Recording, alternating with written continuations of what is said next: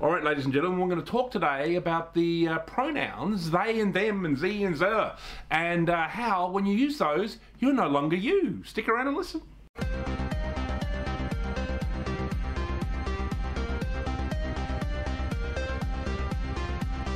All right, ladies and gentlemen, welcome to Report for Tiger Mountain. We're going to talk about they, them, ladies and gentlemen, they, them. And, and Demi Lovato was one of many celebrities who's decided to drop using that thing because they thought it was so tiring. And it is tiring because we're all sick of talking about it, ladies and gentlemen. Let's face it, you're either male or female. You're a her or a him, or you're a she or you're a sher.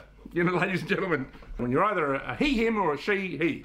So, you know, it's all very confusing. I'm even, getting my words mucked up. It's all very confusing any of this. I mean, what the weird thing is, they're teaching this stuff also to grade sixes. You know, I'm somebody who's 50 years old who used to run the Hellfire Club, ladies and gentlemen. I can't fully understand it. You know, it still boggles my own mind. So, there you go.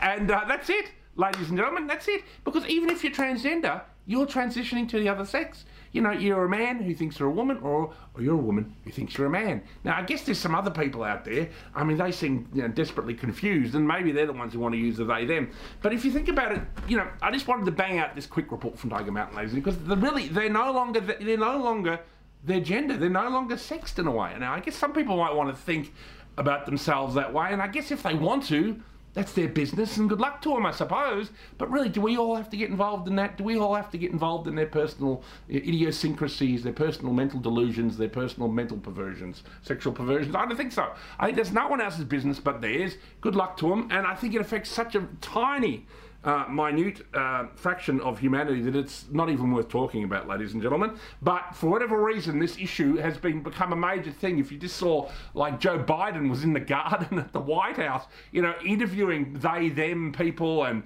like it's become like this is the major issue of Western civilization at the moment. This is the time when we're at war with Russia in Ukraine. We're about to start a war with China over Taiwan, which they're probably going to take pretty soon. I mean, we're on the brink of World War III. We've got economic collapse. We've got inflation through the roof. The government is just ridiculously printing more money, which is the actual cause of inflation. And what are we talking about? They, them? It's just a lot of rubbish. It's a lot of rubbish.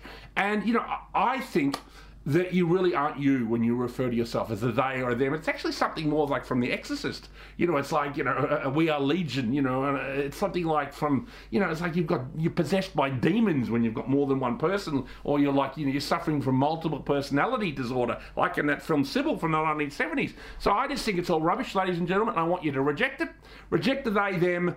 Get back to reality. You're either, a him or a her or a she, and that's it. And that's all there is to it. Even if you're trans, you want to be the opposite gender, don't you? I mean, you're either Bruce Jenner or you're Caitlyn Jenner. It's that simple. And that's the report from Tiger Mountain this week. I'm out of here. Bye!